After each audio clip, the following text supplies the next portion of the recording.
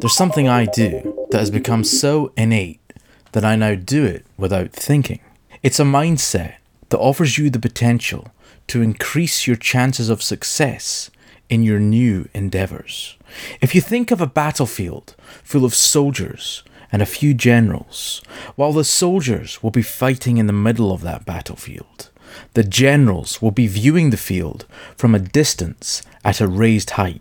It's the general's ability to see that battlefield and how the battle is developing and will develop that determines whether their soldiers will leave it triumphant or be forced into some sort of costly retreat.